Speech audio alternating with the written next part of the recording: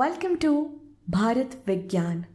हर हफ्ते मैं आपसे बात करती हूँ प्राचीन भारत के ज्ञान विज्ञान के बारे में और बताती हूँ कि कैसे आप इस विज्ञान के ज्ञान का लाभ ले सकते हैं आपकी इस मॉडर्न लाइफ में। मेरा नाम हितेशिका है और मैं आपके इस शो की होस्ट हूँ। Dr. Vineet Aggarwal. First of all, I want to thank you not only from my side, but on behalf of every Indian youth for doing such an incredible work of decoding Hindu mythology. Thank you so much, sir. Thank you so much, Hiteshika, for having me here. And, it's really kind of you to appreciate the work, and it actually makes all the effort worthwhile. Thank you so much. You are an inspiration, as I told you before also. So from yesterday, we all know that Chaitra Navratri has started. And these 9 days are representation of feminine energy. But today, we have came from a society which used to think that masculine is the only way where you can actually conquer the world. In fact, today also, we say to women like, please have your attitude, behavior like a masculine, just in order to succeed. But I think balance of both are required. If masculine is about choosing a path and moving forward in it, feminine is about being happy in whatever you are. So if you can mix it both, moving forward and also being happy at where you are, so this is how you can do. So in our Hindu culture, we have these 5 superwomen who actually balance these masculine and feminine energy and have been inspiration for us because they have gone beyond past and present perspective. So can you please tell us about Panchakanya and also what we can learn from them today? Most definitely, Hiteshika. First of all, let me say that you put it very well. The balance between masculine and feminine is very important. And it is somehow missing in the modern society. But, maybe it's a little surprising for some people, but the ancient societies were much more balanced than, the so-called modern society is. We had kingdoms where there were only women who were ruling. We had kingdoms where there was actually a matrilineal, inheritance in place. You find mention of, polyandry in Mahabharata, and not just Draupadi. There are other examples also. And in fact, a lot of people don't understand that women had a very important and a very significant role in our history. And the epics of Mahabharata and Ramayana have some very strong characters. Of course, the main characters, the story of the main protagonist is around male characters. But the women are instrumental in bringing about the events that happen. Whether you talk about Kaikai in Ramayana, Manthara and Kaikai were the reason the banishment of Sri Ram happened. Had that not occurred, probably Ramayana would not have taken place in that particular form. Maybe some other device could have to be found to bring Ram in confrontation with Ravan. Similarly, in the Mahabharata, you see Draupadi is such a important character. She was treated very badly, but she took it in her stride and she did not bow down to the circumstances. Instead, she challenged. She challenged the people. She challenged the king of the land, the emperor, right there in court, and she asked them such pertinent questions that they had no answers to. So imagine, that was the power of these women. And she was instrumental in instigating the Pandavas to take revenge, so to say, for her insult. And that is the whole reason the Mahabharata war happened. In fact, when Krishna was going as a Shanti Doot, to Kauravas, and he was suggesting that you give only 5 villages and Pandavas will be happy with that. Draupadi was the one who was unhappy with that because she wanted the revenge, she wanted the Kauravas to face the consequences of their actions. So very, very, very strong women. And the Panchakanya actually are characters from the Ramayana and the Mahabharata. So there are characters, which is Ahalya, there's Tara, and there is Mandodari, which are from the Ramayana. And there are two characters, Draupadi and Kunti, which are from the Mahabharata. So these Panchakanya are supposed to be, they are believed to be the, epitome of femininity. And in various parameters, it's not just how they handle themselves, it's how they handle the circumstances around them. And if you actually see, Hiteshika, if you read the stories, if you deep dive into their stories, between these five of them, they have managed all the difficult circumstances that a woman can encounter. Start with Ahalya. Chronologically, probably the oldest example in this list. So Ahalya was the wife of Gautam Rishi. And very interestingly, there's a story that Brahma created her, and because he wanted to create the perfect woman, the perfect woman, everything is in symmetry, and she is the most attractive personality that anybody could have seen. And immediately all the gods were hankering for her, that she should be my wife. And so amongst these were the rishis were also there, and Gautam Rishi was one of them.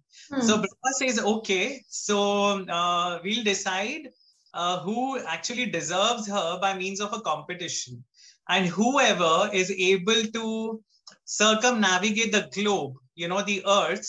So the first person who is able to do that will be the deserving one, because Ahalya is not any woman, she is the best creation on me. So you have to prove yourself that, you are really willing to, have her as your spouse. So everybody, rushes on their vahans and stuff. And Gautam Rishi, who's, a slightly older, middle-aged man, but a very kind-hearted soul. And he sees Kamdhenu, the divine cow, Kamdhenu, giving birth to a child, to a calf. And he realizes that, in our scriptures, cow is considered the world, The Sanskrit word for cow is go, which is also a word which also means bhumi or earth.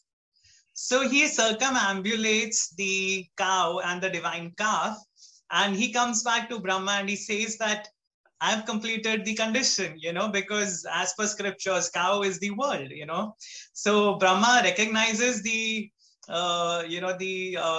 brilliance of the premise. He says that yes, if not for the physical effort, for the mental effort that you put, you definitely deserve it. And Ahalya is quite happy. It's not as if that, she's sad with the turn of affairs, but, there is a possibility that she had her own sights on someone who was more probably younger or better looking. And Devraj Indra is actually one of those candidates. So that is the beginning of the story. And, where Indra is frustrated because he's the king of the gods, but he's not able to kill Ahalya. And later on in life, when Ahalya and Gautam are happily married and they're living together, and that is when Indra decides to take a chance.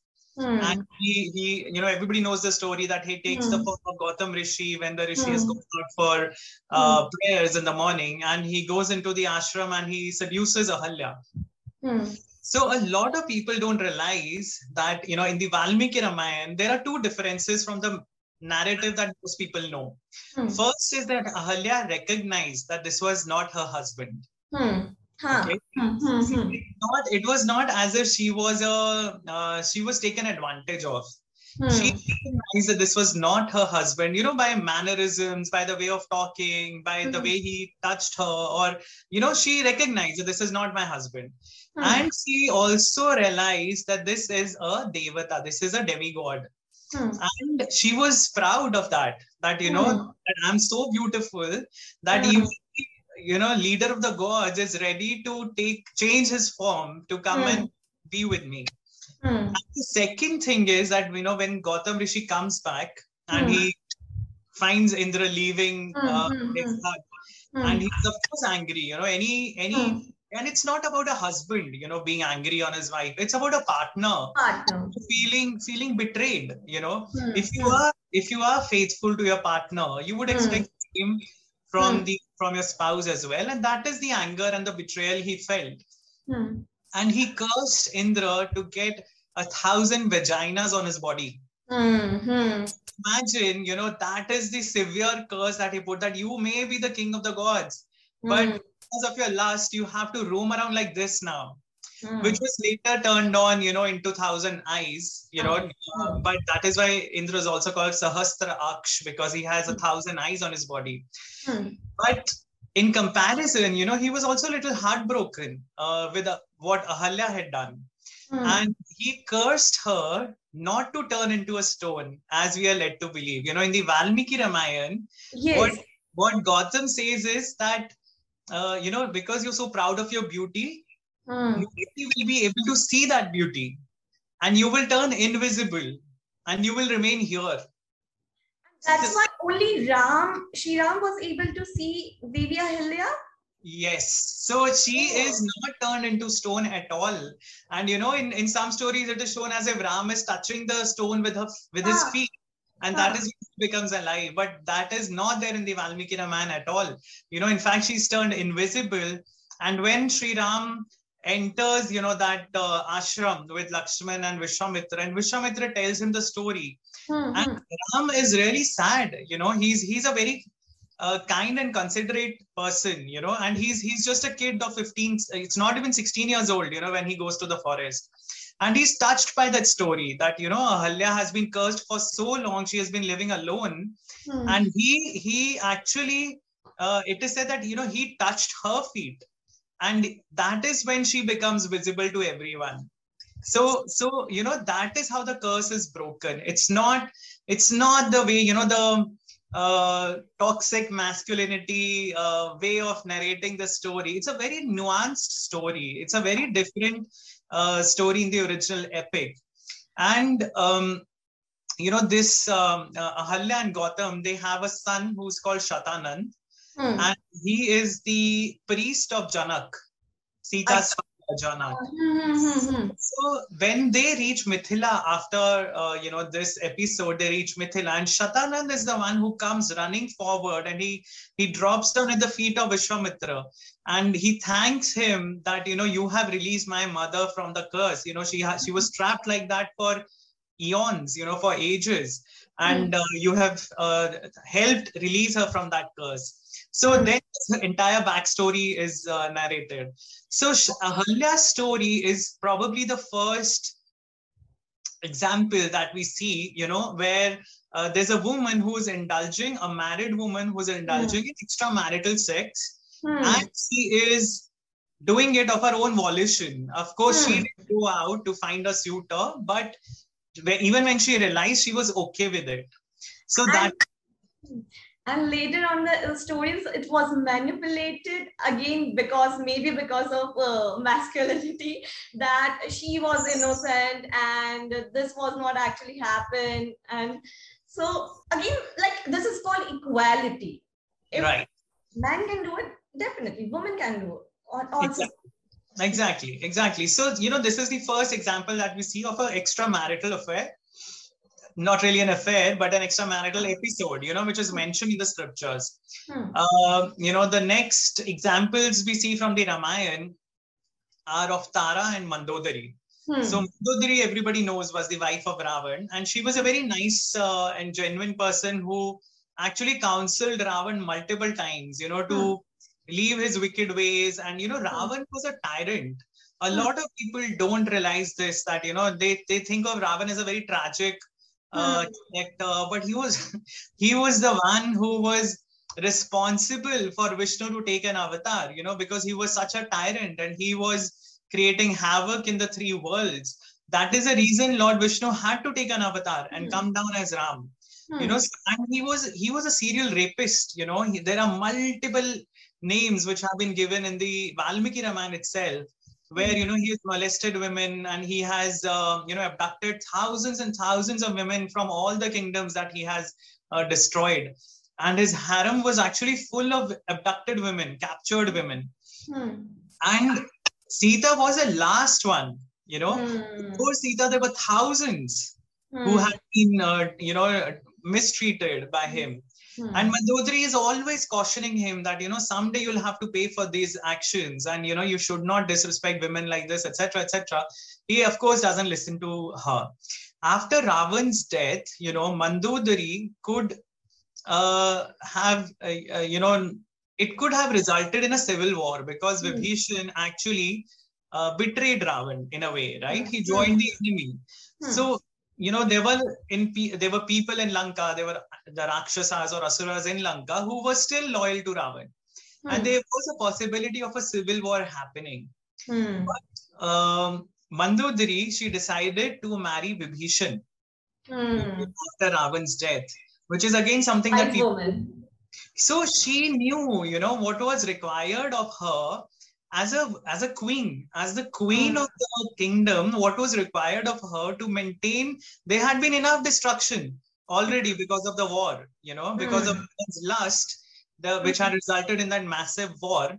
There had been enough destruction of Lanka, So she did not want things to, go south, again.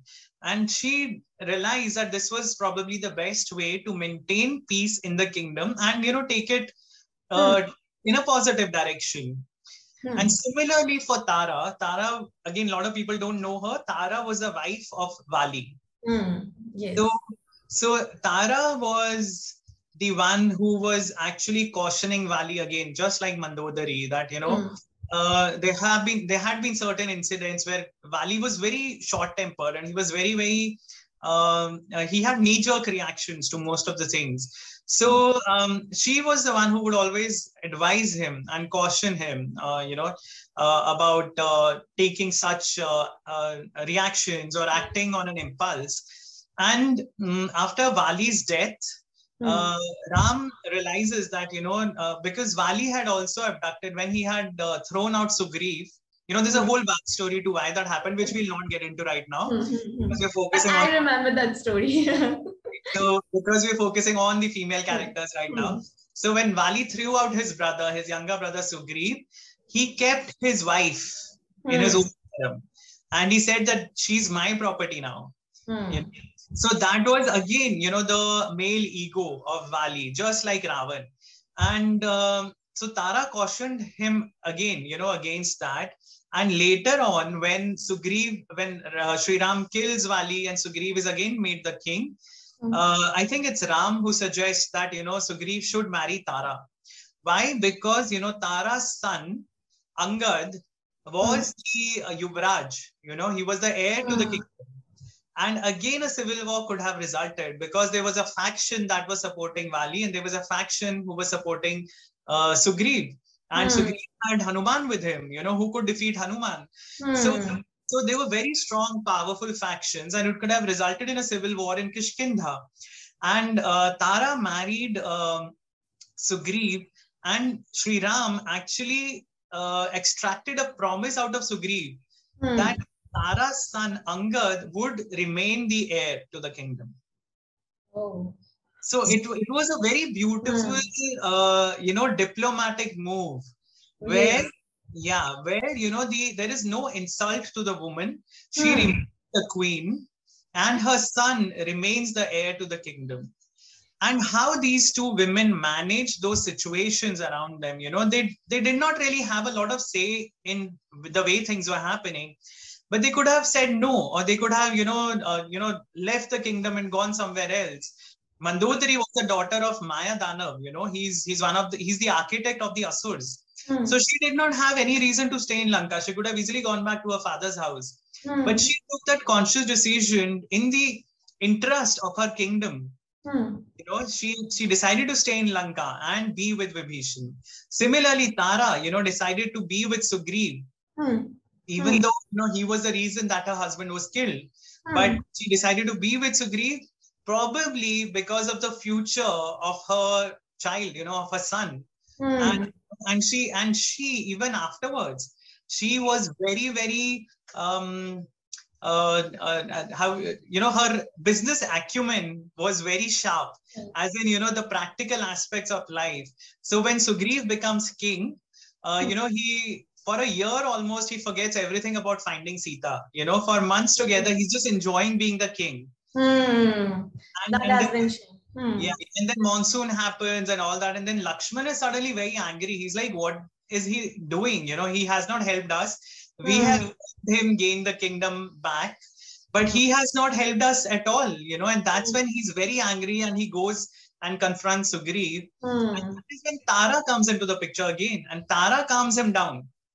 You see, these women are very strong, imagine she's able to calm down Lakshman, So one question in this, see, if today also, if any woman take these kinds of actions, they are going to be shamed by society. So at that time, were they shamed, or society were treating equally at that time, both man and woman? What was the situation at that time? Because as the ages go, the main script got like manipulated just to show that woman fits in this parameter only, women are very innocent and something like that. But and today, if that is growing, but still there's a shame. So were they shamed? Were they equally treated? What actually happened? No, definitely not. Definitely they were not shamed. In fact, the episode of Agni Pariksha that a lot of people, they find it very disturbing. But, again, because people don't read the Valmiki Ramayana. So in the Valmiki Ramayana, Ram does not ask Sita to give an Agni Pariksha. He does not. Ram says that, it's very beautiful. Ram is being very open-minded, where he's saying that, you have lived in one of the most prosperous kingdoms for a year. I don't know what you want now. I have performed my duty as a husband to rescue you. Okay.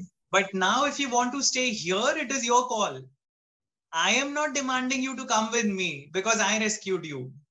So Sita is hurt by that. She says that how can you even think I will leave you and, stay here? And she herself asks Lakshman to create that fire. And she herself walks into the fire. No one asks her to give the Agni Pariksha. She does it herself.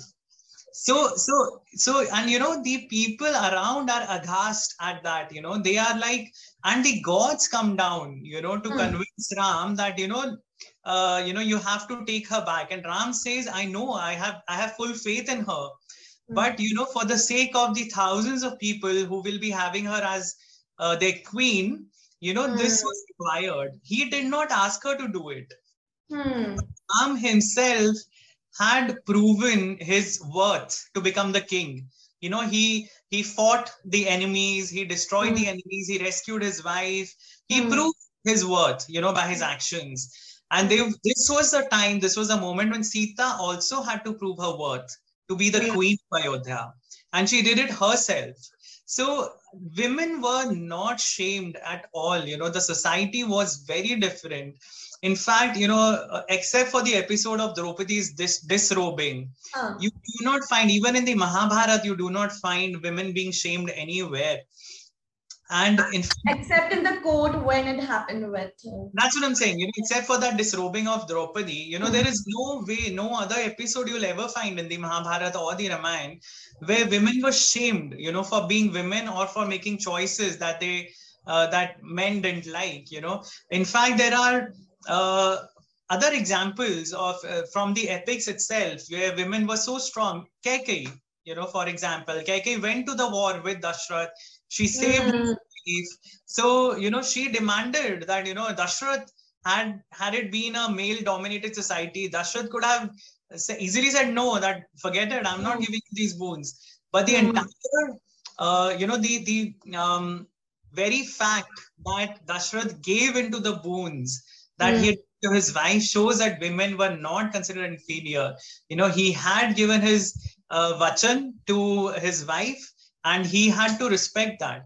So there are various examples where you see women are very, very strong. Wow, that's amazing. And if we are talking about these strong women, now I want to talk on Kali, who is full of energy. And I remember once you said that Kali has been the character which has been very much misunderstood in the history. And with the Kali comes Tantra. Even during these Navratri, in my colony only, I can see in Choraya some kind of activities going on, like black magic. You can see sindoor, or I can see any kind of meat there. So what is actually happening? Is it related with Kali? And people also think that through Tantra, they can pass their sufferings or their any bad sufferings if they are. Through Tantra, they can pass it. If that can actually happen, then how karma works? If we can just pass our bad sufferings to others. Hiteshika, first of all, Kali, I said, I mentioned it in one of the podcasts that she was very misunderstood because, primarily in the West, they were exposed to Kali as, through movies like Sindbad, and then there was the Indiana Jones movies where, there are Kali worshippers who are, committing atrocities, etc. It's a very, very negative and incorrect portrayal of Kali in the Western movies. And because of that, a lot of people got confused. And Kali has been shown as somewhat of a demon, in these movies, which is exactly the opposite, because Kali had emerged to take care of the demons whom the gods could not destroy. So she is fierce and she's so scary because she needs to scare the daylights out of the demons themselves, and she is I would say, she's the ultimate pinnacle of feminism in ancient India, where, you see her standing on the body of her husband, and most of the Dash Mahavidyas, which are different manifestations of Kali, you would always see that, either the throne or the is made up of the gods, and the goddess is sitting on top of it. So it shows the female power. It shows the feminine aspect being more powerful than the male gods. And the entire story of Kali and Durga itself shows that, women can do what even men find it difficult to do, And so when it comes to dark magic, I would say it's a little a misuse of the powers that you get using, while performing worship of the Dash Mahavidyas. The Dash Mahavidyas are believed to give you certain siddhis.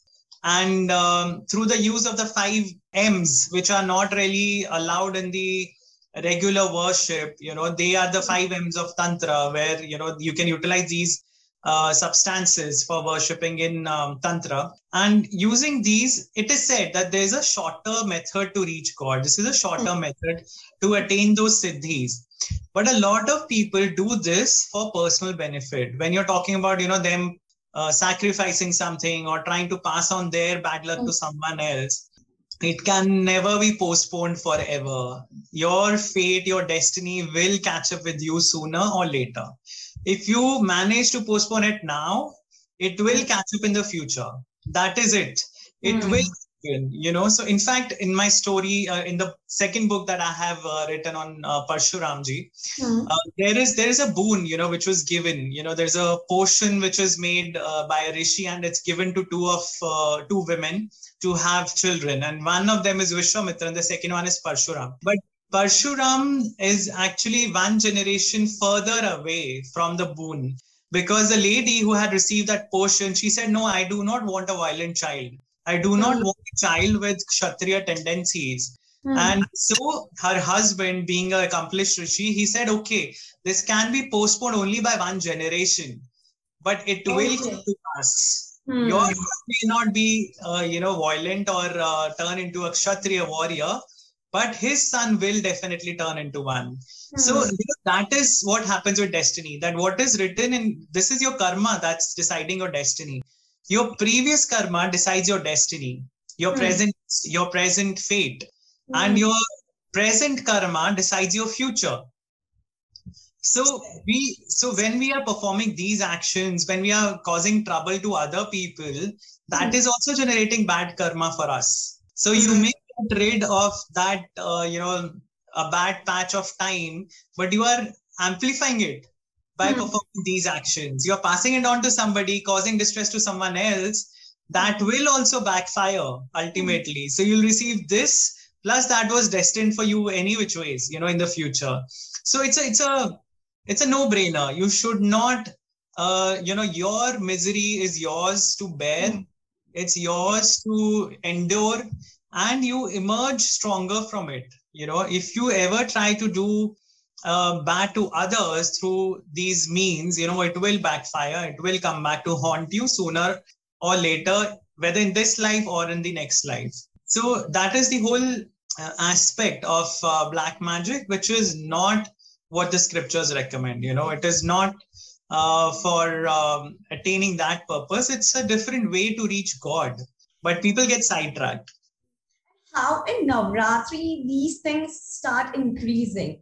Is it related to Kali only, or this time is very precious? That's why all these just are getting very fastly, or we get the result very fast. How is it happening these 9 days? I can really see daily in my colony only. I can see it daily on a daily basis. There's some things going on and on. And Right. last time I saw in Sharad Navratri, and now in this Navratri. So see, Navratri actually comes 4 times in a year, okay? And it is in different seasons. And these 9 nights are actually dedicated to the goddess, because goddess is Prakriti. And when we talk about seasons, that is Prakriti, right? It's changing its form. Nature is changing its form. So these 9 days in each season, we have 4 main seasons. So, we have, so this Chaitra Navratri comes in spring or summer, you can say. And then you have the Gupta Navratri, 2 Gupta Navratris, which is in Ashar, which is monsoon. And then you have the Sharad Navratri, which is the more better known one. And then you have in winters, you have the Magh Gupta Navratri. So 4 times in 4 seasons, whenever nature is changing, that is this 9-day period is dedicated to nature, basically.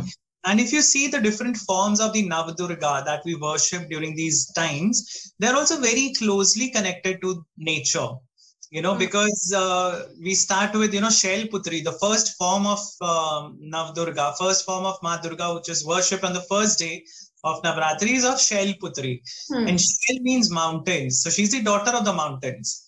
So, it's basically Parvati, but she's called the daughter of the mountains. And right from the first form, we are made aware that she is the daughter of nature.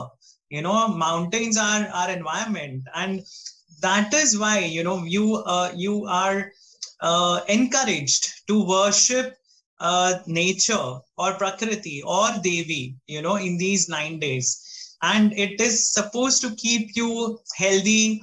The fasting, of course, in a scientific way, you can understand it's sort of a detox for your body. Like every season you spend 9 days fasting, so that's 4 times in a year. You fast for 9 days and your body gets a good break, where you're having only fresh fruits, or you're having milk products, you're avoiding spices, you're avoiding fried. Of course, a lot of people eat fried in the fast, which is not supposed to be done.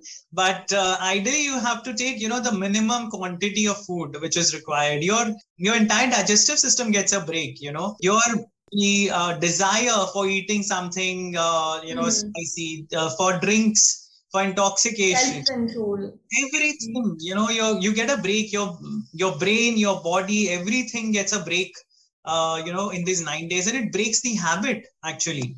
So it's a very healthy thing to do. And it is basically a recognition that nature is changing and we have to pray to the goddess. And these 9 days in every season are considered very auspicious for goddess worship. And that's why when we do Danya, it's for like making our body move and also to have those happy emotions. Yes. And now when you were talking about earth, nature, is it somehow related to tamas, rajas and satas? We say savas or satas, I'm not sure. Yeah, so it is not really related to the 3 gunas here, but the way of worship can be related to it. As in the sattvic mode of worship is where, we worship Navdurga, you do fasting and you do the regular puja and bhajan, kirtan and, Durga Stuti, etc. The tamasic way is the tantric way of doing it. So, so we are offering meat or intoxicants to the gods, the Bali concept, all that is the tamasic way of worship. So Rajasic is again there, Rajasic ways, you are having a grand party, you're not fasting, you are offering food, you're preparing, delicious things for God, you're offering to God as prasad and then you're consuming it. So depending on the gunas, your sattvic or rajasic or tamasic gunas, you can have a different way of worshipping the Oh, goddess. okay. Okay. Now I want to ask my personal favorite question. I have grown up from childhood watching Ramanand Sagar's Ramayana, V.R. Chopra's Vishnu Puran, and in which animals or birds have been depicted as superpowers. So if we talk about in Ramayana, if we talk about Jamvanji, who was bear, so he was considered as very wise and old. Now, if we talk about Jatayu, who was eagle, who tried to save Sita Mata from Ravan. Then in Samudra Manthan, we have in Vishnu Puran, we have Pakshiraj, whom Vishnuji ordered to cut mandar tree and bring it to Samudra. So they have been shown or they have been depicted as someone very highly powered in terms of spiritual, mentally, physically. So what actually happened? As we humans also involved, we also start losing our consciousness. So still we can go to that higher level of consciousness, not that much, but we can attain some level to Dhyan sadhana. Can animals or bird also attain that higher level of consciousness, or that has been just the story? What actually happened? Right. So I think Hiteshika, these are not just ordinary animals or birds. They are semi-divine beings. They are not. When we talk about nagas, we are not really talking about the snakes. We are talking about serpentine beings. And I feel it's probably it's difficult to explain in a scientific way, but probably if you imagine, we humans have evolved from mammals, right, from apes. So imagine if there was a species like the Neanderthal man, or there was some such species which was different from humans, from Homo sapiens, which also evolved simultaneously or probably before us, and they were more powerful than us. They were stronger. They were ape-like, they were more hairy, and their faces were also very different from how modern humans look. So those could have been the Vanars, right? So there are different species which could have been possible, and Nags and the Garuds, the Suparnas, etc., they are not supposed to actually reside on earth. They have their own lokas. So Patal Lok, there is a Nag Lok, So, it's actually delving into science fiction that, it could be possible that there was a race which evolved from the reptiles, So instead of mammals, we humans became the predominant species on earth. But on other planets, if there is life, it is not necessary that the same, we always see Martians looking so different in science fiction and all that. So evolution would occur differently. So there could be lokas, where life evolved from reptiles, and they are semi-reptile and humanoid, in their looks. They could be Suparnas, where evolution could have happened from birds. And they have, bigger bodies, stronger bodies, but they also retained wings. So it's very difficult to say, but I like to feel, that probably these are beings that actually exist in a different planet or different, local realm. And as far as consciousness is concerned, it is said that human form on Earth, at least, is the human form that is the most suitable for realizing the spiritual requirements which we all should be doing, the spiritual journey that we should be following. And our brains, our intellect is the perfectly suited of all the species that are there on this planet to understand these concepts, to ask these questions. First of all, animals you see are very happy doing what they're doing. They just, wherever you give them food, they're happy. You keep them as pets, they're happy in any situation, and they don't really have any existential questions. It is only humans who have the intellect to ask these questions and find answers. So at least on earth, humans are considered and that is why our scriptures also say that, even devas and asuras, they crave to be born as a human, because the kind of access you get as a human, the struggles that you face, they make you realize the reality faster That if you are in a devlok, where you're surrounded by luxuries, when you're living a comfortable life, you don't think of God so much, right? It's only when adversity strikes that you start asking questions and you start thinking about spirituality. As long as you're living a very comfortable life, nobody bothers about God or spirituality. So it is said that human form is the best suited form, and that is why the scriptures advise that you should not waste this opportunity. You have to realize what a boon you have received for being born as a human. And again, even as a human, you see a lot of people suffering. Somebody could be physically handicapped. Somebody could be born in a very poor household. Somebody could be born in a war-torn country, where the very survival is a question. So if we are born in a family where we have the basic comforts sorted, and we are still squandering that opportunity to know more, it's a waste of this life. So humans, I would say, we are the best possible bet that God has placed on this soul, which is inside the body, to at least strive for salvation.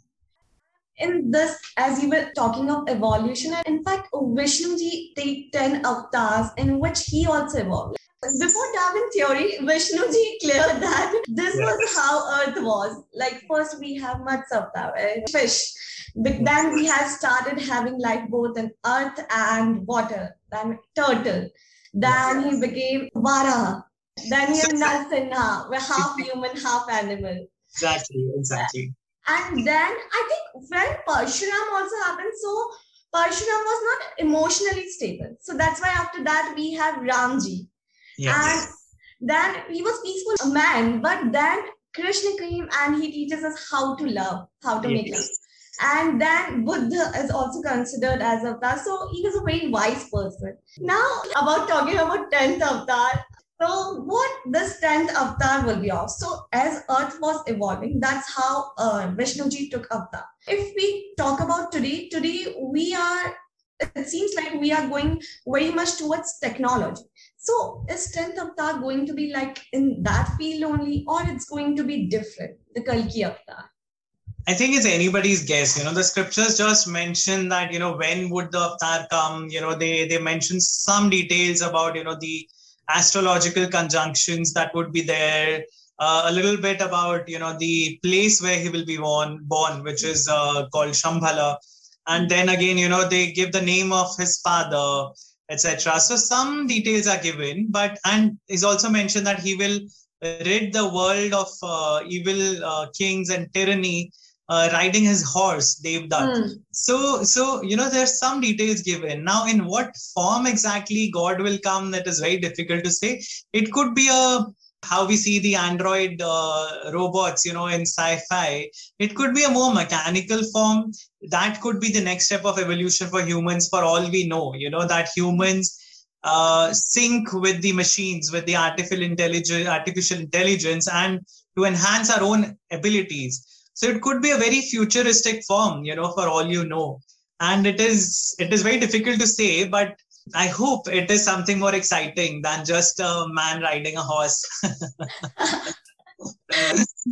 Just one point I wanted to add was that, we were talking about the Panchakanya, and we probably skipped Kunti. And, I also want to highlight one aspect from her life, from Kunti's life, that she was a queen, right? Her husband was the king. Pandu was the king. And then, when when Pandu decides to take sannyas, because of the curse on him, she has to follow her husband, right? She was a queen. Why did she have to go?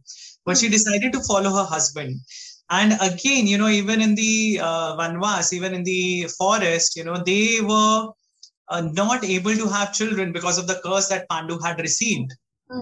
That if he indulged in copulation, he would die. So Kunti actually had the boon which was given to her by Durvasa Rishi, and she still managed to get heirs for her husband. Again, this is a very interesting example of a woman siring children not through her husband, but through divine beings, So this is very similar to the concept of immaculate conception that you have, in Christianity, where Jesus was born to a virgin, Mary. And so Kunti also, invoked these gods through the mantras, and she was blessed with children. But again, you see how well she cared for not just her own children, but also the sons of her rival, which was Matri. The other wife of Pandu, she also gave birth to 2 children using the same mantra that Kunti gave her. So she was not jealous of her co-wife, and she in fact took very good care of Nakul and Sahadev. In fact, in the entire Mahabharata, you see, she was the stepmother. But she is unlike any stepmother you see depictions, in movies or books. She cared so much for Nakul and Sahadev that, in the forest when the Pandavas are in exile with Draupadi, there's this whole episode of where Yamaraj comes to test the Pandavas. And, there's a whole episode called Yaksh Prashna, where Yudhishthir is asked a lot of questions by Yamaraj. I remember. Right. So there, all the Pandavas are lying almost dead, after drinking poison water. And the Yaksh, who's actually Yamaraj, and he asks Yudhishthir that if I am to revive, one of your brothers, who would it be? And Yudhishthir says that I am alive. I am able to answer your question. So you have spared my life. I am alive. So one of the sons of Kunti is alive. So I want one of the sons of Madri to be revived because my mother loves them a lot and she will never forgive me if I ask, for her own son to be revived. So, that shows how much, how well, these women actually performed their roles in the society. It was not just, she could have been bitter because, Madri was responsible for Pandu's death in the end, when they, in a moment of weakness, they decide to copulate and that's when they die. So she could have been bitter with Madri or her children. But she didn't let her cloud her judgment, regarding the raising of her sons. Yes. So Kunti, and again, when you see the entire episode of Draupadi being shared with the brothers, with the Pandavas, it was Kunti who said it, that, whatever you brought, you share amongst yourself. Don't you think, she could have just easily said, no, don't do it. When she realized that it was not some Dan, it was a woman that we're talking about. But imagine, she knew that one woman could create rivalries in brothers. There were historical episodes, there were stories, many stories where one woman had caused rivalry between brothers. There are stories of some asuras, there are stories of some other beings, divine beings where this has happened. And she knew the power that Draupadi's beauty had. And she knew she would be able to bind all the brothers together. So that was the level of thought that had gone into that decision of continuing with polyandrous arrangement. And even in that, a lot of people don't realize that Draupadi had very fixed rules. She had very fixed rules. She was supposed to be with one brother for the whole year. She fixed the rules. She decided that I will be with one brother for this year and no one else could come near her in that duration.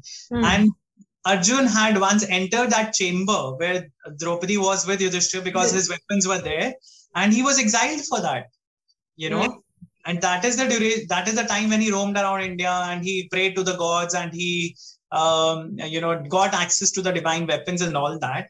But there were very strict rules that Draupadi had put in place. So, these women were very much in control of their lives, of their surroundings and the men around them. So I would say, just to wrap it up, because we started with Panchakanya, I think, so, we wrap it up with this realization that women in the ancient times were much more stronger than we give them credit for. And, it's high time the modern society also learns, from our scriptures and it realizes the importance that women have in the society, in the continuation of the society, and in the maintenance of a civilized world. So, I would wrap up there. Just last one question. As you were saying that from Satyug till Treta Yuga, after Treta Yuga, Dwapar Yuga, we can see that people were very wise. And we think that today we are open-minded, but they were way open-minded and wise and intellectual. And in fact, technically also, they were more sound. What actually happened through these yugs that we changed a lot? That in Satyug, people were very nice. There was no any kind of negative emotion like anger or jealousy. Then Treta Yuga comes where Ramji came, and then there we have this dividation of Brahmin, Kshatriya. But still, there was some kind of negative emotion, but still people were nice. Then comes Dwapar Yuga, where Krishna has to take place, and where these things start increasing.